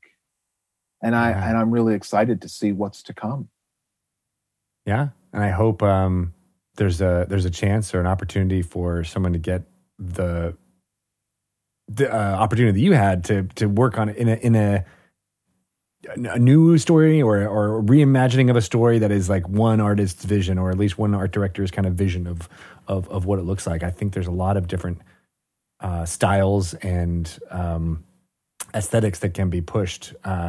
That I'm not a visual person. I wouldn't even consider myself an artist, but I love seeing that and it transports me into another world. And I'm waiting for, as we're looking to what the future of Dungeons and Dragons is, like, it's sky's the limit, not only in our imaginations, but just like what the visualizations can do to put that seed of imagination in everybody who reads the book's mind. I think that could be why it's tricky to adapt it into like a feature film or something. And I know there's been talk of that for years, because I think each one of us has a different visual idea of what they think the game should look like. It could be partly informed by when we came into the game.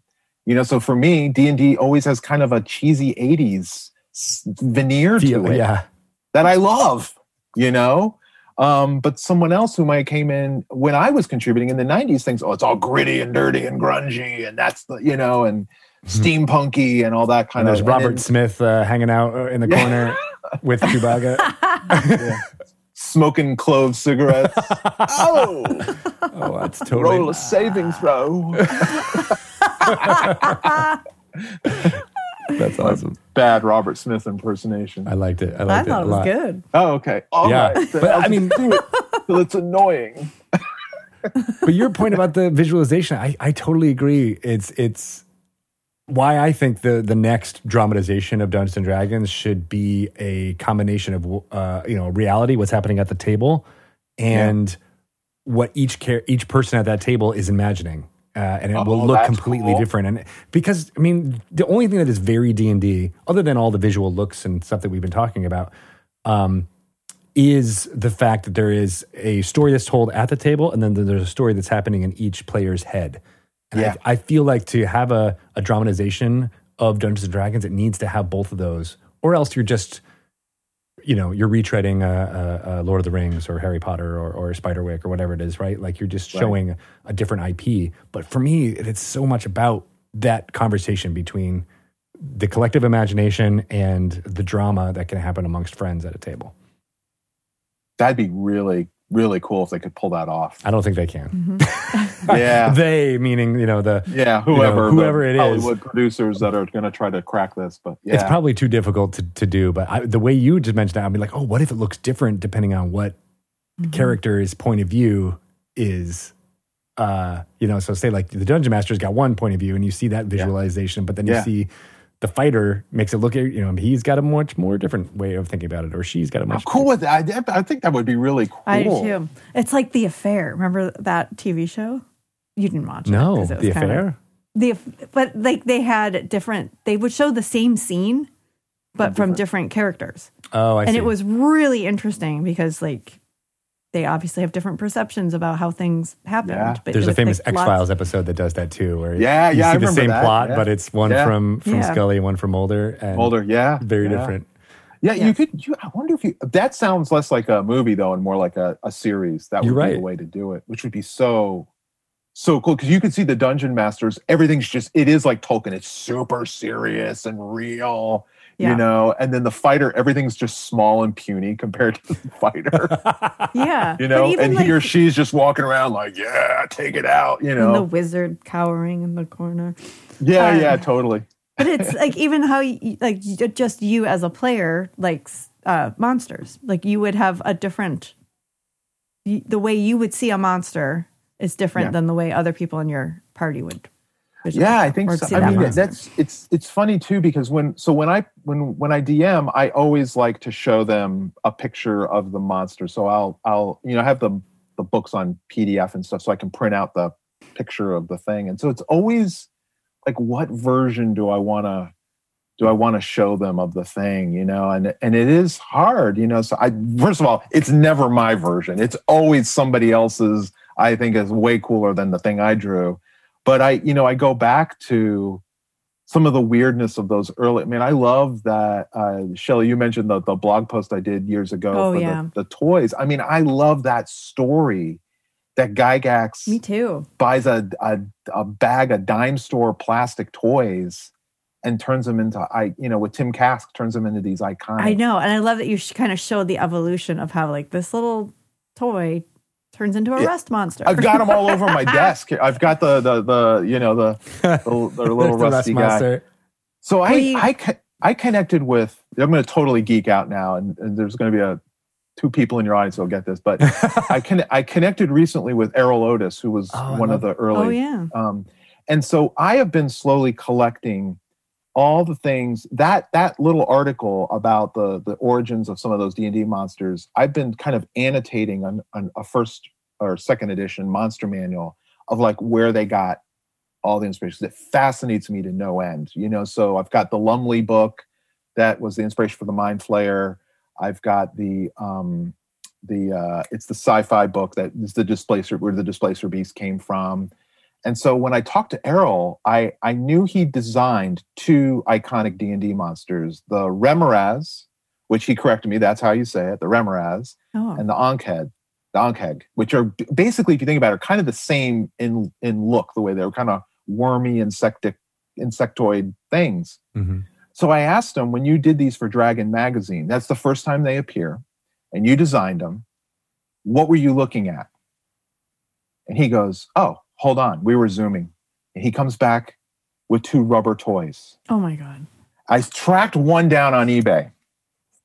This rubber jiggly toy from the 1960s is the Ankheg. Oh my God. That's what he used to design it. And I'm like, my geek head just exploded. I was like, went bonkers. I'm still trying to track down the other one, which I'm now going to regret that I shared it on your podcast. Because now we're all on eBay looking for the same trying to find rubber the same toy. rubber toys. Yeah. Wait, don't put rubber toys in the search bar though. Yeah, exactly. But so cool. That is so cool. I love that it comes from something that is like also very centered around child imagination, right? Like, I mean, how many times? I mean, maybe we're of an age where we can remember this, but having like little army guys and little just plastic bits and bobs were like the only toys you had back then. Yes. And so you, in order to make them entertaining, you had to come up with stories and come up with personalities and why they were. And that was just codified by Gygax and the visualization team in those early manuals, and it's still the stuff that we do today when we bring the NKEG out or the Mind Flayer out. It's still, I love that there's just iterations of little plastic toys. Yeah, I mean the ogre and the troll are modified plastic army men essentially. That's what they were. Dave Sutherland whittled on a set of little, I think they were Native American, like Apache warriors, and then painted them up with like model paint and like, which would explain the scale, right? Because if you take a traditional army man and place it next to like a, what would have been a wargaming miniature, right? Because that's really all they had. Yeah. There's your scale. Right. Bigger. Which is the same for, you put an owl bear next to the thing and it's the same scale. So I think that's just so cool that also it's by necessity, like, well, it's big because, the toy's big. So I guess that's how big it is. That's just mind blowing to me that they're just grabbing, like you said, just crap off their, here. One of the stories I heard was Gygax takes a stuffed animal and puts it in the middle of the play mat and says, roll initiative. Come on, You're dude. fighting That a is teddy bear. Awesome. Yes. This is like a giant teddy bear god, and it bleeds beans or something, like a Beanie Baby. Like, can you imagine how amazing that would have been? It's like Stay Puft Marshmallow in your kid Man. Games. Yeah. Yes, it's totally like the Stay Puft Marshmallow. That you hit it, Greg. When Stay Puft Marshmallow, when you saw that for the first time in Ghostbusters, you're like, what the what? That's the same feeling I get that I love about D&D and that unpredictability of it. Like, wait, what is it? You're fighting that? I love that. I love that about the game. That's awesome. Well, so good. I feel like we should talk again because I feel like there's a lot more to go over. We didn't really even get into what's cool about Spiderwick and all the amazing work that you're doing. So thank you so much for joining us, Tony, and talking through some of this older stuff as well as sharing the stories of playing with your kids and all that stuff. It's been a great interview. Thank you. Oh, It's my pleasure, Greg, Shelley. Thank you guys for having me. Long-time listener. Love being on the show. It's my pleasure. Hope you guys are safe and well. You too. Very exciting. That was good. What are you excited about for 2021, Shelley? D&D. More specifically? More D&D? What about writing about D&D? Writing about a podcast about D&D, perhaps? Yes, writing about talking about D&D. Which is what we're doing. I think we mentioned this before, but we are writing a book about Dragon Talk. It's called, tentatively, Welcome to Dragon Talk, and we'll be working on that all year long. So very excited about that. Yes, we are very excited about that. That's your New Year's resolution. Yeah. I am like, I have to, go back through the library and listen to old episodes. And I don't like hearing myself, but I do like hearing the interviews. And I love revisiting some of these wonderful guests that we've gotten to talk to. And it's fun. And sometimes I laugh at like our old jokes and stuff. I'm like, it's still funny. Even the second time. Still kicking it. Still kicking it. Still side kicking it up. Lifting you up as we go along. Also, that would be like a good subtitle for our book. Ooh, right. Although very like insidery. I like that. Lifting up. Put it on the list. Well, if you are excited about bringing new folks into Dungeons and Dragons, there is a really good way to do that, which is send them to the D&D YouTube page, perhaps, or dungeonsanddragons.com, where they can find out about all the latest products and information, or Dragon Plus. You can download that onto your phone or access that content at dragonmag.com. There's a short story of mine still available on Dragon Plus, set in the Icewind Dale Rime of the Frost Maiden. So check that out if you haven't yet. The internet is forever. Eagerly await for the Dragon Talk book to come out. That'll have to tide you over. Of course. Read very slowly. Yeah. Or just reread Confessions of a Part-Time Sorceress, perhaps. Yeah. There you Everything go. I learned from Chris Perkins. He's mentioned in that book. He's mentioned. It's in there. He's mentioned. So yeah, that's a great way for you to jump in. There's also the D&D Discord server where you can meet and hang out with like-minded fans. There's lots of ways to get into the game, and we are here to tell you about them. And I might also recommend that maybe if you just want to watch some D&D, you might want to check out that very wonderful Stranger Things cast holiday game that was run by Chris Perkins that we aired over the holiday break. And it is delightful. It is so fun to see the actors who were playing D&D, actually playing D&D. It's so... Yes. I mean, everybody wanted to see it happen, and as soon as you do, you're like, oh yeah, this fits. It felt very natural and very fun, and it's always fun to watch Chris Perkins as a dungeon master.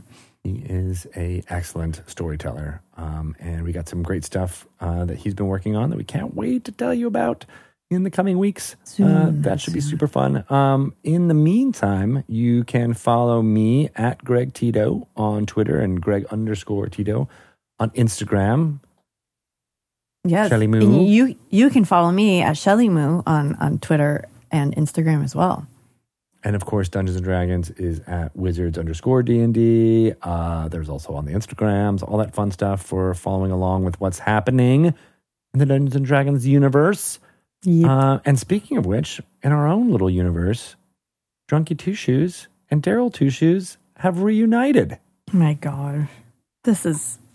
I almost feel like we should just stop it now because I don't want them to ever be split up again. Exactly. Yeah. So at the end of last session, Shelly, playing Drunky Two Shoes, rescued Daryl from a ship, and they jumped off A-Team Fall Guy style and freeze frame with them jumping off the boat into the water. And we will pick it right back up with them going into the water, and they remember that they're cats and they hate water. Right. How far are we from the boat that we rode up on? You guys get out of the water, you're sputtering and shooting out as much of the water out of your faces as you can. You look around, and your boat that you came up on is around 50 feet away. It's kind of veered away a little bit from where you are. So where's my friend, the guy that was helping me? He's up there on the deck of the boat still, kind of in melee with some of the sailors that were trying to stop him. Okay. I yelled to him to jump, get down here, jump. Make me... Actually, are you using any kind of magic or anything to amplify your voice? No. Okay, then I'm going to try and see if he can hear you. He does. So yeah, he rolled a 16 for his perception. So he goes, you hear someone say, like, whoa, hold on, no more fighting. And there's like a pause on the boat, and he says, well, hold that thought. You kind of hear someone say that, and the snivelly, short Danny DeVito like captain was like, what do you mean? Don't get them. And you all of a sudden see a very large shadow go across your face as your friend is now also jumping into the water. And cannonball! It lands right on a big wave of water on you. And Daryl was like, God, you couldn't have just jumped a little bit to the left. That's what Daryl It's okay. Said. Okay, we're heading. Let's go towards our boat. Let's go. And you're a human, so you have to help us because we're cats. Okay. I don't know if I can. I'll try. And he makes an athletics check, and he gets. He does pretty well. So yeah, he just starts going as much as he can, and one of the guys on the ship is trying to stop you and starts throws a dagger at one of you.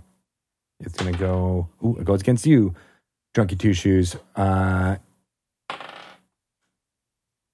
Okay. So it's a 9 total. Does that hit your AC? No. Oh, nice. Okay, so a dagger kind of pierces the water right next to you, but doesn't hit you. And you guys are continuing to swim. And we'll pick it back up there next time as you make your way back to your ship. Yay! That was close. You're in the water. You're very wet, and you don't like it. But I got my brother back.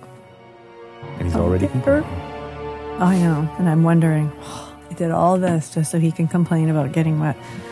He's off the boat. He's off the I saved reservation. you. But, okay. Awesome. Yay, Daryl Yay. the Junkie. That's the Theme song. Yep.